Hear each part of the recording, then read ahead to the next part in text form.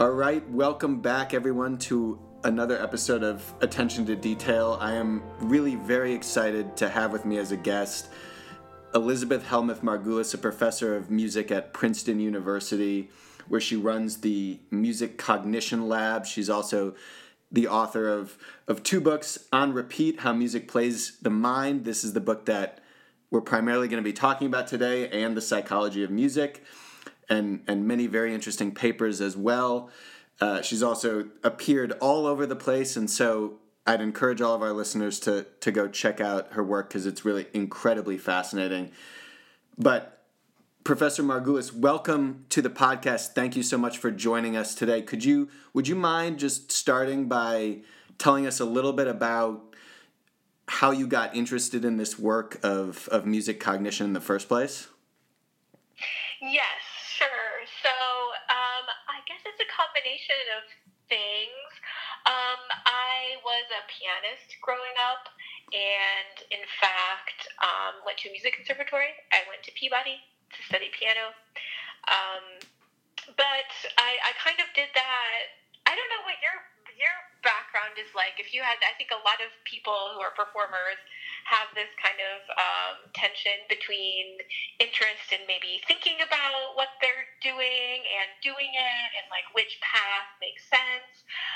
So I guess I'd already struggled with that before deciding to go to conservatory. Like I read Gödel, Escher, Bach, which is this best-selling book, I guess, in the late 70s, early 80s. Did you ever read that one? Yes, I have. One of my favorites.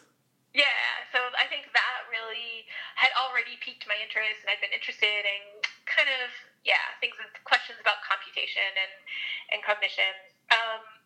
But, right, I guess I committed then to the performance path by enrolling at this conservatory. I don't know, but then somewhere halfway through, I kind of just like couldn't dislodge this kind of curiosity. In fact, kind of doing performance in that really focused way had just kind of spurred a new set of questions about, human communication and how it works and what role music's playing. So I ended up kind of sneaking away, and I really wasn't supposed to. In fact, my teacher really told me not to do it, but in fact, I, without telling her, kind of got on this bus and enrolled in a class at the neighboring academic institution in cognitive science, and at that point really realized that was a path that I wanted to go down. I find it very interesting because it's in a way similar to my background, and when young kids maybe that I'm working with or something ask me about, should I go to music school, should I not go to music school? I did not go to music school for undergrad, even though I was seriously considering it, but I kind of had this sense that I couldn't just practice 4 hours a day. And then of course I ended up going to music school after undergrad, but I think part of the reason why I'm so drawn to your research is because what I found most enriching in my studies in undergrad, and just generally when I look at music, is people research that are able to connect whether it's theory, whether it's history, whether it's actual music cognition, two elements of performance, and the interrelations between the more academic side of music study and the more performative side of music study. And that's why I've loved your research so much, is that I think hopefully I've used some of it myself in my own performance, but it also informs listeners and other performers. So maybe I can ask you a little bit about that research and about your book, which I would recommend everybody go and get, because it's just a phenomenal read. When I was preparing for this, I've tried to distill my 15 pages of notes that I took on this book to a few questions. But we'll try to keep it short.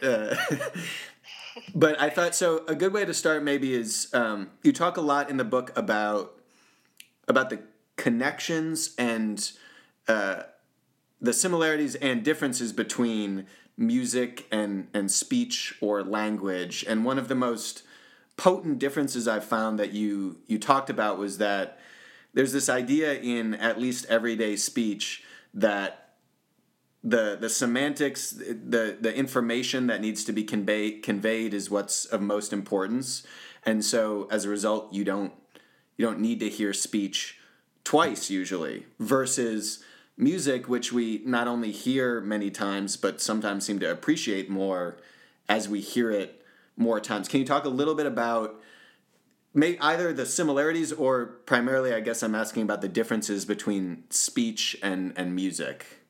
So basically, the tradition of thinking about language as a product of the human mind and just conceptualizing it and studying it that way has sort of a longer history than thinking about music that way. So lots of the kind of first models and ways of approaching music from a kind of psychological kind of set of methods and ideas and techniques really borrowed a lot from ideas about how language works. So this is sort of the scene that I entered as I was coming up and starting to think about these questions, was just very much a, I guess, scholarly landscape where music was looked at as very parallel to language. And part of that is just because the tools that have been developed to study language were now just being transferred over and used to think about and study music. And that produced lots of really interesting insights. So I'll just maybe mention a few. One is there are these intriguing similarities between speech and music. One of them, just to take an example, is that in speech there's this kind of pressure for turn taking, and when you're having a conversation with someone, you have to kind of listen and figure out when it's socially appropriate for you to jump in. And so one of the cues there has to do with duration. So how long you're spending on each syllable, the kind of tempo that you're using as you make your utterances. And there's lots of good evidence that people slow down in their speech in a way that's proportionate to kind of the section break that they're meaning to articulate. Like, is it just a little thought they're finishing, but they're going to keep talking, or are they really done? And in the case that they're really done and it's time for someone else to come in, they'll generally slow down quite a bit. And that's something that we find a lot in musical performance behavior as well, in a way that's not notated often at all in the score, but people just do quite naturally. So slow down a little bit at the end of the phrase and quite a bit more at the end of the section. So that's just an example of a similarity, I guess, between speech and music. And but I guess what struck me as I was starting to think about these questions was the kinds of aspects of music that we were missing by thinking of it as simply another kind of language. And how might we just kind of shift our orientation a little bit to not be so constrained by the metaphor of language. And a way into that line of thinking for me was just the what seems like the basic fact that people listen again and again and again to music that they love in a way that doesn't seem to have clear parallels in language. So that was sort of the wedge I used to start thinking about how music might in fact work differently than, from speech and from language in some important ways. Yeah, I want to ask you a little more about these repetitions, and you talk about them both on kind of a smaller and larger scale. But I'm just listeners of this podcast will be familiar with. I often take a very linguistic approach to explaining how to potentially listen to music, because I think maybe some of the techniques of learning a language can be can be borrowed to practice skills required for listening to music. But I was actually, when I was reading your book, rereading your book, and kind of, I had just recorded this podcast, and I'm sorry I didn't prepare you for this, but I was curious if you've by any chance come across this notion, because I just did a podcast about the composer Janacek and one of his pieces, and I was struck that he is a composer who actually went out and recorded the voices of kids, of adults, of elderly people, compared the differences, and a lot of his use of leitmotif, of phrase, is built around like very literal reproductions of what he calls speech melodies. And so, and I was curious if, and to me, that's maybe part of the reason why I have found with the more untrained ears or non-musicians, a term that I'm going to no longer use because you mentioned it's not a great term. But yeah, that's not my favorite. exactly, we have to get rid of that term. But a lot of people seem to love the music of Janacek, and it seems like it very accurately mirrors patterns of speech. And I was wondering if you can talk a little bit about how our voices actually, maybe this is a window into your work on repetition, because you mentioned how when we repeat something, when we say something, it often takes on a more musical character. And so can you talk a little bit about our speech patterns and how when we start repeating something, it becomes more musical in a way? Sure, I love that example that you raised with Janacek. I guess the other one that people often think about is lots of examples from Steve Reich, like from different trains or what have you, where there are actual recordings of speech that kind of get mimicked by the string quartet. And I think that's really cool because it kind of flips around the previously dominant paradigm where you take some understanding you have about language and use it to think about music. And now we're kind of thinking about melodies and thinking about music, and then looking back at speech and thinking, oh, maybe something else is going on here that was not apparent to me when I didn't have these insights derived from music.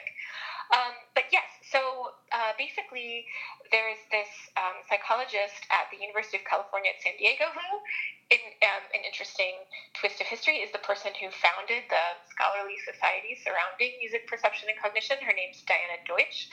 And she is the person who started thinking about this from the vantage point of science. So as is the case for so many topics in this field, they start with artists and performers and composers doing something fascinating, and then sort of subsequently, at some temporal remove, people on the science side start noticing and thinking about what that might suggest about the mind. So that's certainly the case here. And she noticed that I forgot the exact details of how she kind of discovered this, but she had this kind of clip of herself speaking that she was putting together on some kind of tape or what have you that she was making. And as she went through and played it again and again, she noticed that it started to sound like she had busted out into song in some kind of Disney musical fashion.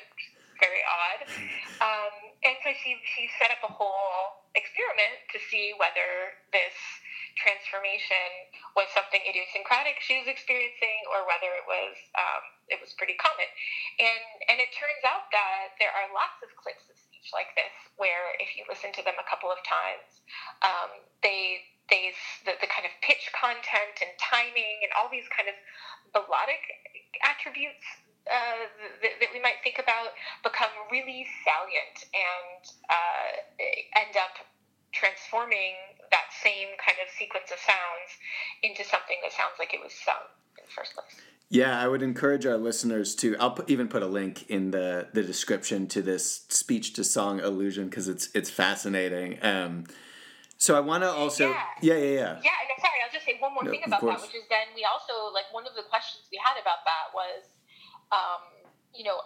whether this was an effect that relied on some very close boundary between music and speech, or whether it might also occur for other kinds of sound sequences, and so in fact we found that the same kind of transformation occurs for sequences of environmental sound, like if you imagine this kind of squeaking of a shovel over rocks, or the drops of water from a faucet,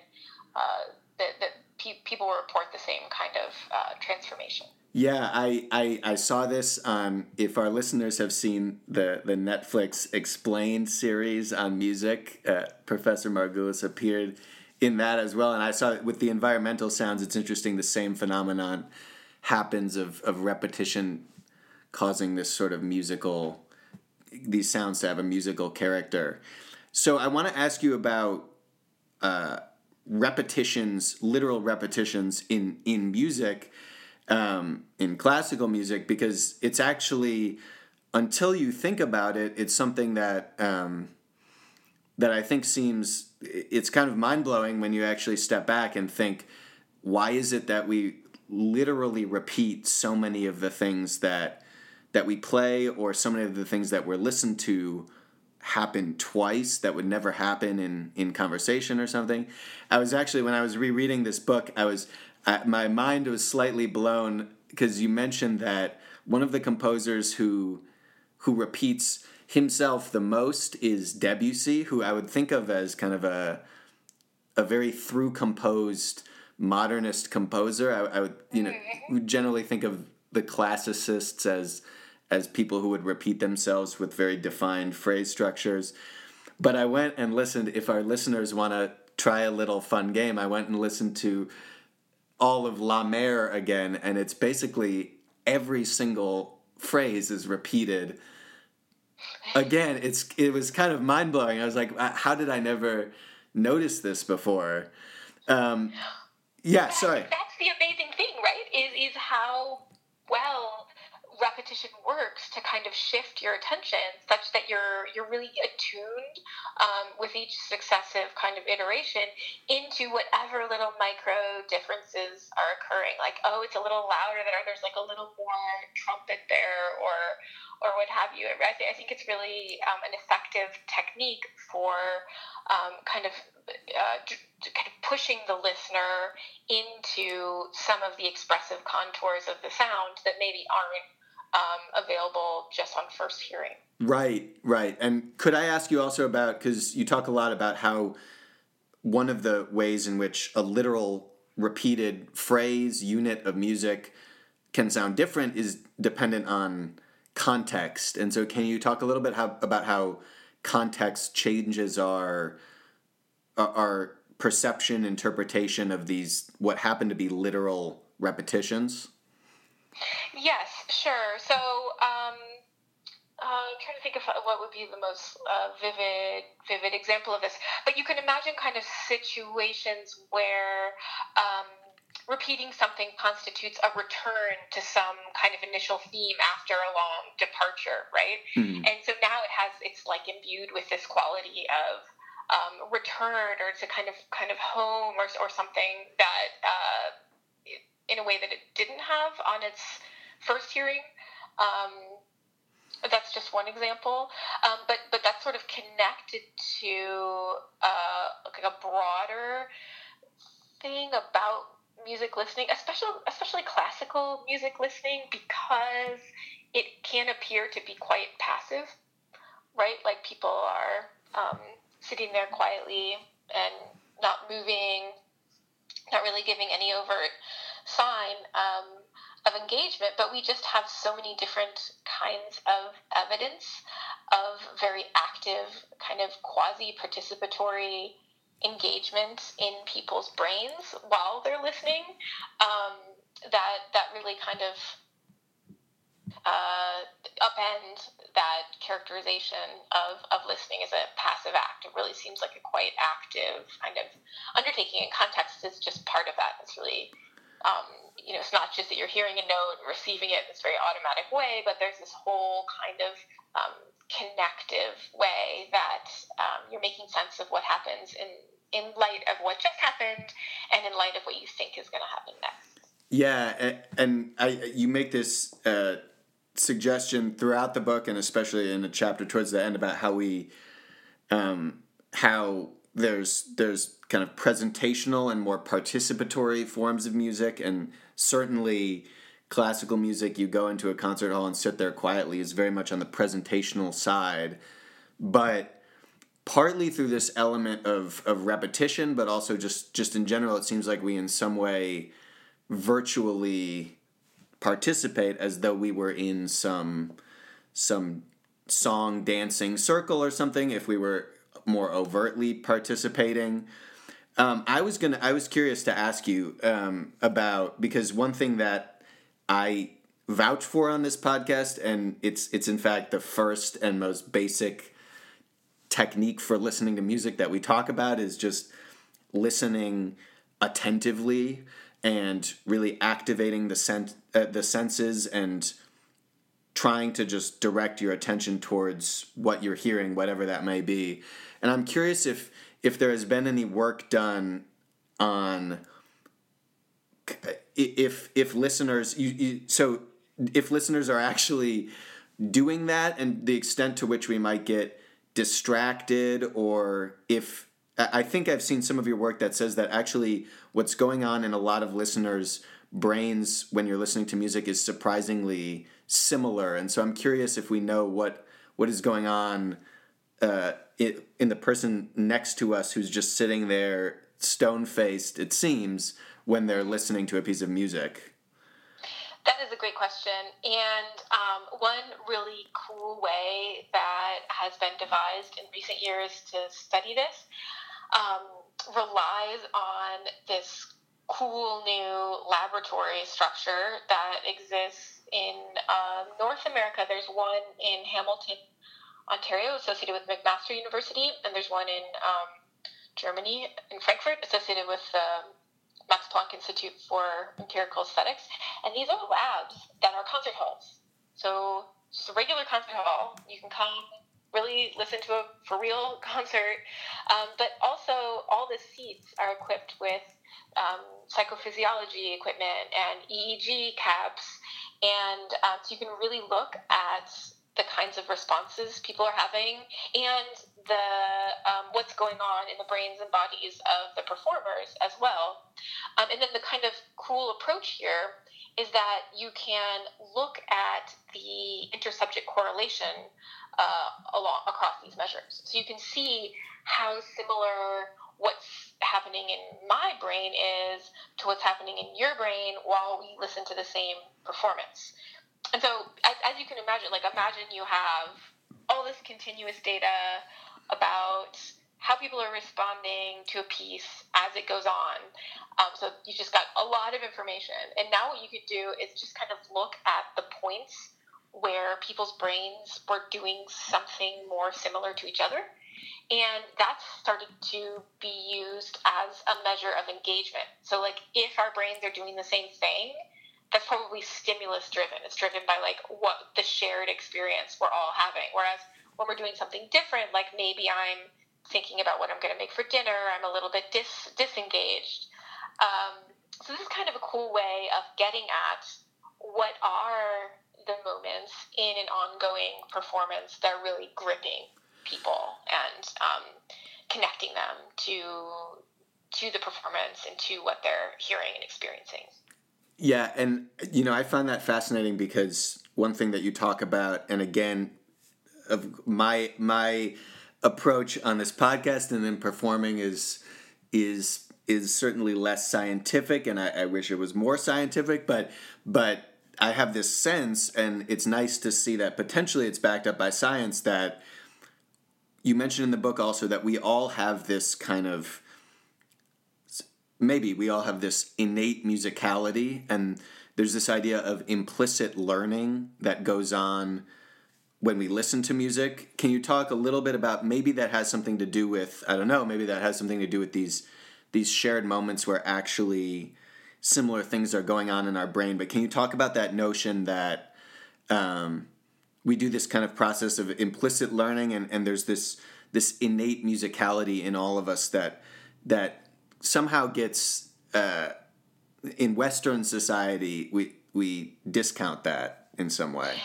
Yeah, I mean, this must happen to you all the time when you tell people you're a conductor, I'm sure, right? They're like, oh, God, I don't know anything about music. Yeah, yeah.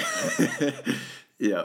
I always find that so weird because people will, like, I just think there are so many professions that require so much technical expertise, but people don't, like, stress out and protest that they don't know anything about it. There's this kind of weird thing about music. I can't really figure out exactly what's going on there, but especially because we do know that people are actually such sophisticated music listeners. In fact, things that we might take for granted, like clapping along to a beat or kind of being able to hum along or kind of guess what the next note would be, all rely on, really, really deep kind of understanding of what's going on in the music. And the situation there is that we can't verbalize that knowledge necessarily, yet it's knowledge we have implicitly. So this goes back to some work that Jenny Safran and Richard Aslin and colleagues did surrounding how babies learn to speak. Because, anytime you try to learn a new language, the first problem is, how do I even parse this stream of sounds to know what's a word to figure out what the word might mean, right? Because it can all just sound kind of undifferentiated and connected. So they play babies strings and adults strings of syllables, and unbeknownst to these babies and to these adults, there were no pauses or anything between these syllables. But what did vary was the probability that any one syllable would continue to the next. So there are these certain moments where there's like low probability transition between syllables, and that's kind of mimicking a word boundary where, once a word starts, kind of some sounds are probably going to follow that because they go in that word, and then, but a new word could come after that, so something different might happen.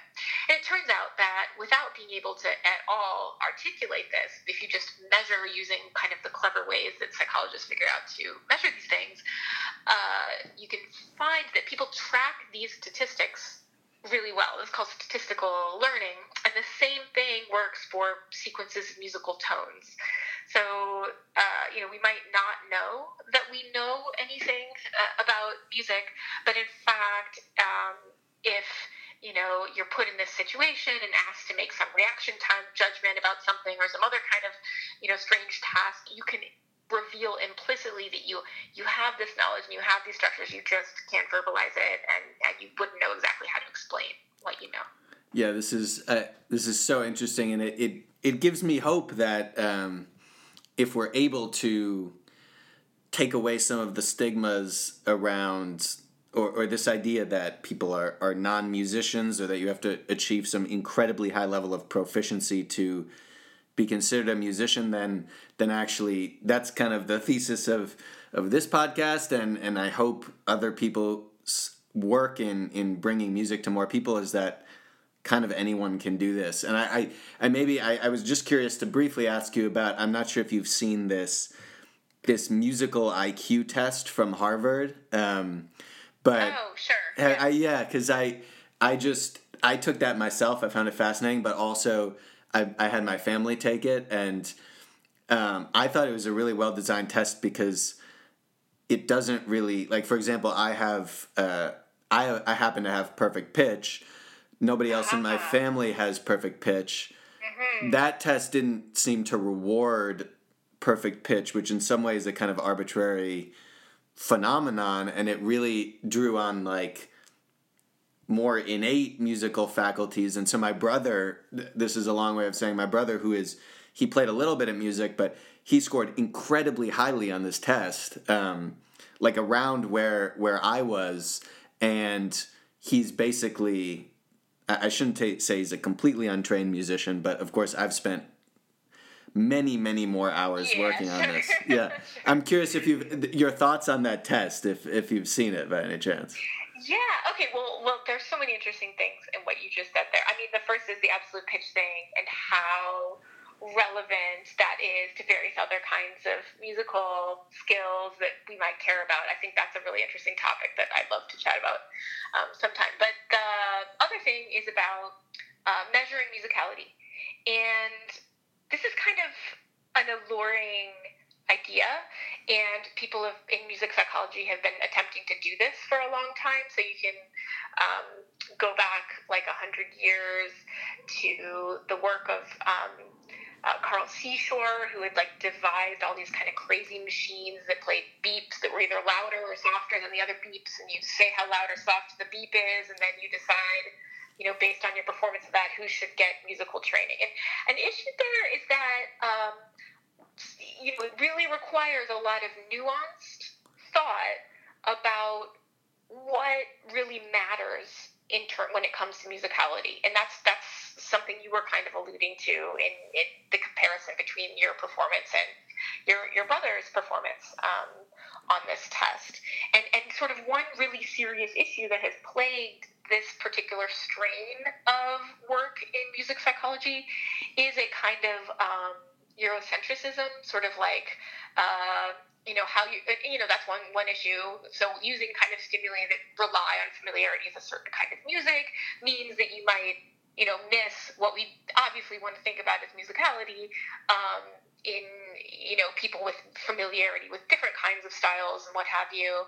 And then the other one is a perennial issue in music psychology, which is the relationship between performance on beeps and boops and your performance in more realistic kinds of musical tasks. Now, so because if you think intuitively about what musical capacities might be, they might, if you just informally kind of muse about that or introspect about it, you might think about things about the way your body moves in time with music, right? In addition to some of these things about like which note is different, right? The more kind of like cognitive or thing that's traditionally thought about as this kind of cognitive aspect of the skill set.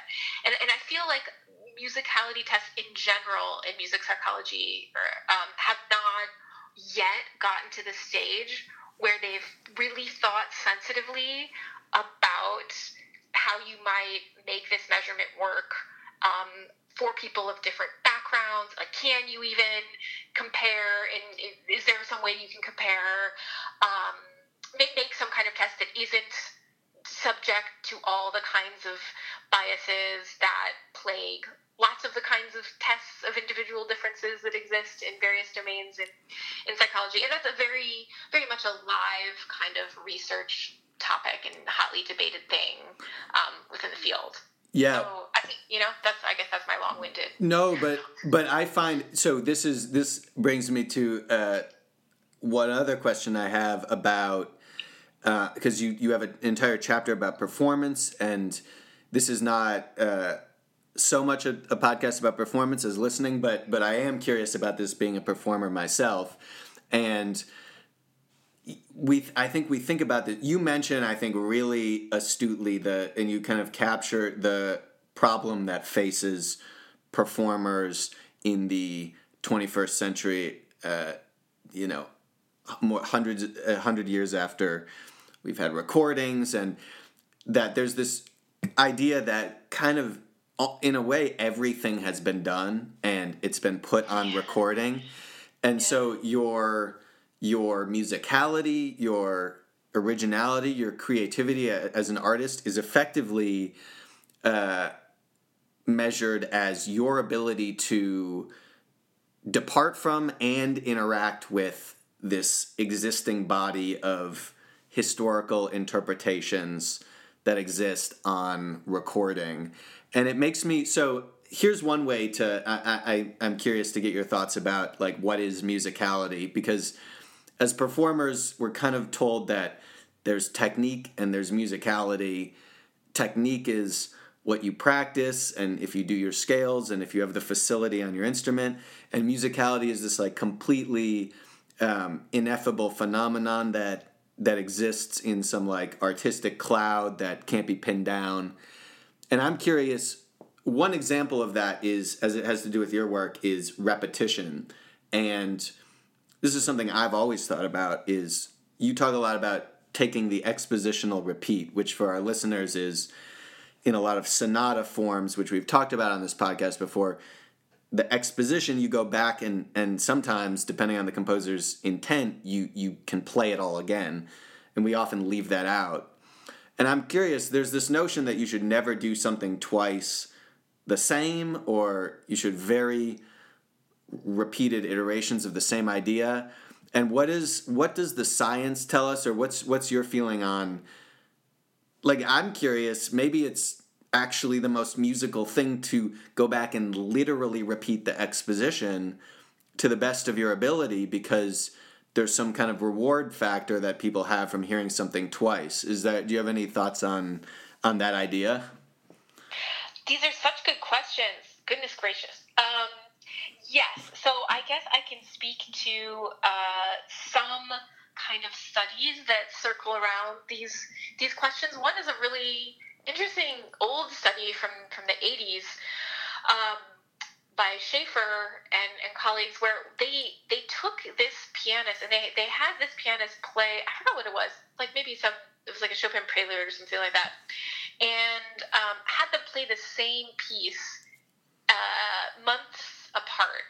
So come play in January, come back in, don't play it, just come back in, play it in July, see what you got, come back in, 6 months later.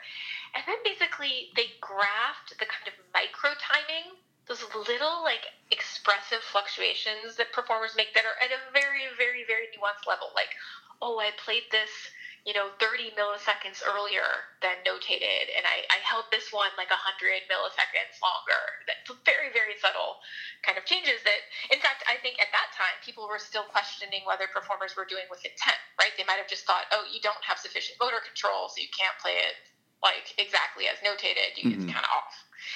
But in fact, it turns out that people were really, really doing the same thing, even when these performances were separated by long periods of time. So this suggests that people's performers' representations of what their motor plan, kind of for what they're going to do, really is invested at this level of very subtle changes in timing and dynamics, that information is really conveyed there, and it's really important. So like that's one thing I'd say. But then another thing I'd say is that there's this whole other way of thinking about music performance where you're supposed to kind of generate expectations, like you're supposed to do things so that the audience kind of thinks they know where you're going, and then you're supposed to kind of deviate from that. And like when you set up this expectation and then thwart it, that this is like expressively powerful, and there's some evidence that, for example, people get chills to music at these kinds of points. So this thing where your like hair stands on end and you have some kind of like this weird feeling going up and down your spine. So that's this other way people have of thinking about it, which is like there's almost a little paradox here, because it's like on the one hand you're supposed to set things up so people know what's going to happen and it's kind of familiar and repetitive, but on the other hand you're also supposed to do something new, and so there's like this dynamic interplay there that keeps things pretty interesting. Yeah, I find that I have 50 experiments I would like to run on musicality, because there's all these, like, for example, I've been told by great musicians that we have this phenomenon in music called a deceptive cadence, where you think this tension is going to resolve, and instead you get this moment of added tension. And a deceptive cadence can be really effective when you play it more quietly than the preceding chord, or when you play it more loudly than the preceding chord. And I've always just wanted to, like, which one is it? I mean, I think there's let's test, or because they're both effective, and maybe it depends on the context. But I think this whole idea of musicality is so interesting to me, because it's seemingly, I think there's more science to be applied to that there than we have, and it's maybe not quite as ineffable as we might think it is. Yeah, well, you should call me, because we should figure, like, I'm very interested in, the best question, it's just a fact, in my opinion, that I guess it's a paradox if I say it's a fact, in my opinion. Anyway, I guess it's my opinion that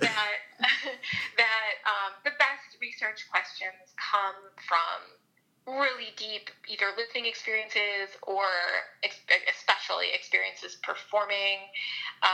And then, even beyond that, I think conducting is its own just extremely interesting incubator for questions about musical communication and how it works. So yeah, conducting is a whole other interesting topic. But I want to ask you one more thing because it's a very interesting concept from your book as well. Last thing I'll ask you, but you talk also, because we've talked a little bit about this idea of hearing repetitions, the fact that repetitions exist and how we hear them on a smaller scale within one phrase or something like that. But you also talk about this phenomenon of, which again is also, if you don't think about it, you don't really notice it, but it's so prevalent that we rehear music all the time, and there's this, and you point to this kind of inverted U curve of rehearing pleasure, and so I'm curious if you can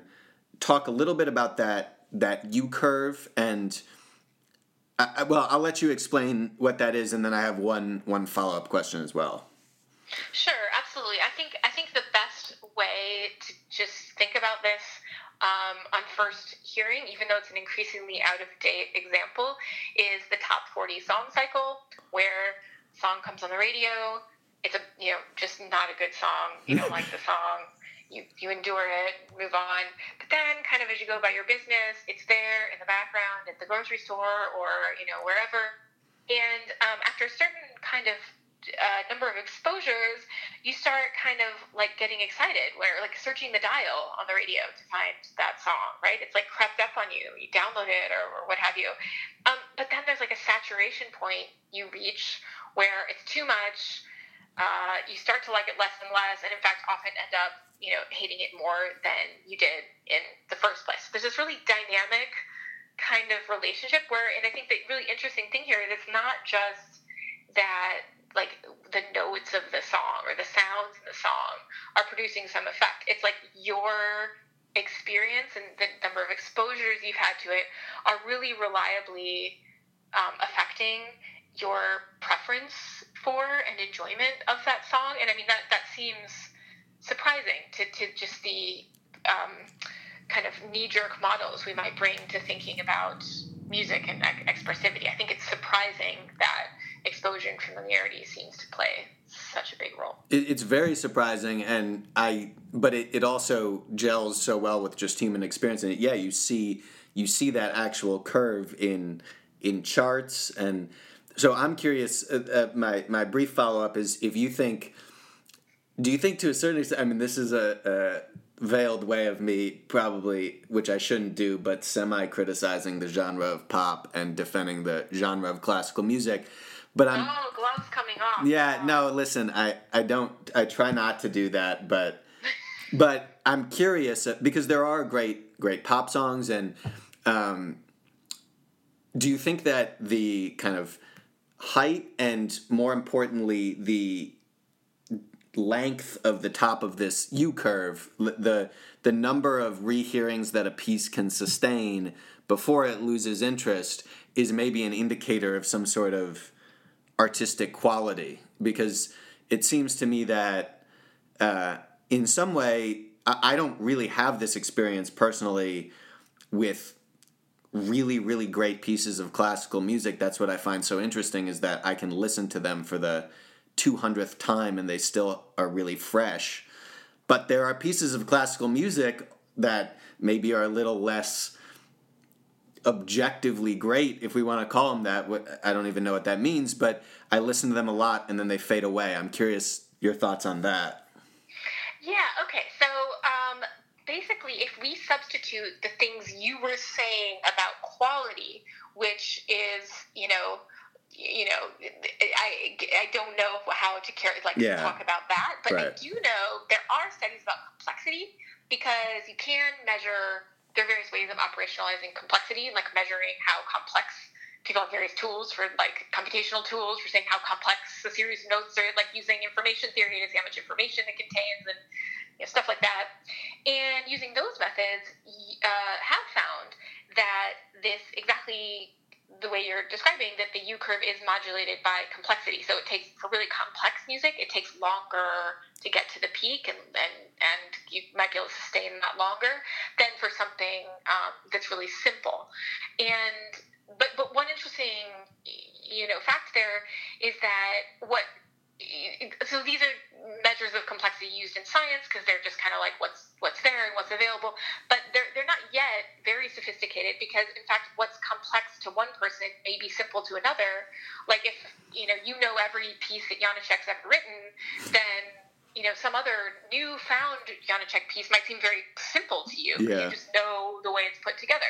Whereas someone who doesn't listen to Janacek at all, any piece might seem complex because it's just working in a different way than they've had experience with previously.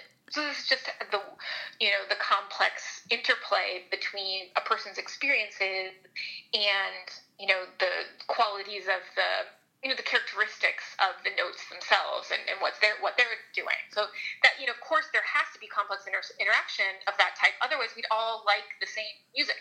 Right. If it were just like notes produce effect X, we'd all agree. But one way of understanding the plurality of musical responses has to do with kind of the different experiences people bring to those listening sessions. I think that makes a lot of sense, and I think this is one of the obstacles that we face in trying to bring a lot of contemporary music to people, is that people ask me often, like, how do you listen to what's a way to listen to Schoenberg? And Schoenberg, I think you pointed out in your book even that there's basically no repetitions in a lot of this music, and it's highly, highly complex even for the classical listener. But this is an experience I've had, it's really, I don't really like listening to it on the first listen. But if you listen 50 times, it starts to make sense. And like you said, the complexity has to do with when you actually arrive at the top of this U curve. And so one of the challenges, but also one thing people might be encouraged to do is give it a few more chances. Yeah, there's even evidence that really, listening that is not, you're not like sitting there concentrating, you just kind of have it on in the background, like can have these effects. And I do think that's an interesting way that things come full circle between people who are really invested in complex forms of contemporary music, or in that case 20th century music, and people who love pop music. Because if you let's say you love Schoenberg and you kind of disdain repetition, I still bet you're someone who listens to those same Schoenberg recordings again and again and again, right? So like your sense of how that music works is in fact also conditioned by repetition in a way that's not dissimilar from somebody who listens to a very different kind of style.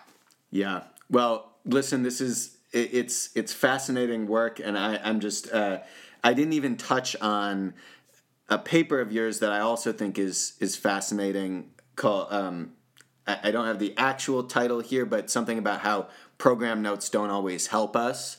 And I think this is also fascinating, the idea that you did an experiment where you gave people some historical information before they listened, and then had other people just listen, and the historical information didn't seem to help at all, maybe even hurt. And this is fascinating too, because I also, whenever I give a pre-concert talk, this is the whole idea of this podcast, but I'm always struck with, this was my experience in art history. I took a lot of art history, actually, and they tell you a bunch of historical information about a painting, and I had never really learned just how to look at and interpret a painting. And so my experience going to a museum now is that if I don't know the painter, if I don't know the painting itself, I kind of write it off. Maybe if I could just prevail 2 more minutes from you about this notion of program notes and how they're not always so helpful. Yeah, okay, so I would just preface that by saying that was like a very preliminary study that only looked at one kind of music, like it used Beethoven string quartets, certain kinds of information. So I think it's not, you can't draw the conclusion from that program notes are definitively bad. I think what it does is open up this space to think about the ways that program notes might actually, especially if you read them right before a concert, they're just kind of effortful. And, and now instead of being able to have some kind of a mediated experience with the music right there, maybe you're trying to hear it in terms of what you just read, and that's like kind of strenuous. Now, it could be that eventually, once you kind of assimilate that over time, now you have a richer, deeper musical experience that is, you don't have to, it's not super effortful and mediated anymore because you've absorbed that information. I think what it does make us think about is, if you're involved in some kind of like music education or concert planning or something like that, just thinking about the ways, like the time course across which these episodes of information giving are happening, and maybe spacing them out more. Or another thing is just this idea that kind of like if you come and you have to have a guide to what you're going to hear, that maybe there's something distancing about that. It's like, oh, you're not really prepared for this. Let me give you some information to help you. Whereas a lot of our other kinds of everyday musical experiences, like it would be very strange to be given a program note, right? About other kinds of concerts we go to. So I think just reflecting on those dimensions of kind of concert format can be really interesting and surprising. Well, I think it's really important too, because we have to do everything we can to not only bring in listeners but not alienate our listeners who are already there. And so I certainly think about that in the context of pre-concert talks and program notes and these kind of things, maybe giving someone a way of listening as opposed to something to listen for. Right. Or like what you're doing now, right? Which is presumably people aren't listening to this right before they hear music necessarily, but it's kind of this gradual thing that, you're acquiring that might be ultimately enriching some musical experiences, but there's like a different time scale than just like immediately having information and listening to something. Right. Well, listen, it's been fascinating to talk to you, and again, I'd encourage our listeners to go and get these books on repeat. How Music Plays the Mind and the Psychology of Music. They are fascinating reads, and especially now when you've got a little more time to not go to concerts and prepare yourself to go to concerts once we're back. Excellent. Yeah. So, Professor Margulis, thank you so much for joining us today. Thank you. I really appreciate it. All right. We will be back soon. Thanks so much to everybody for listening.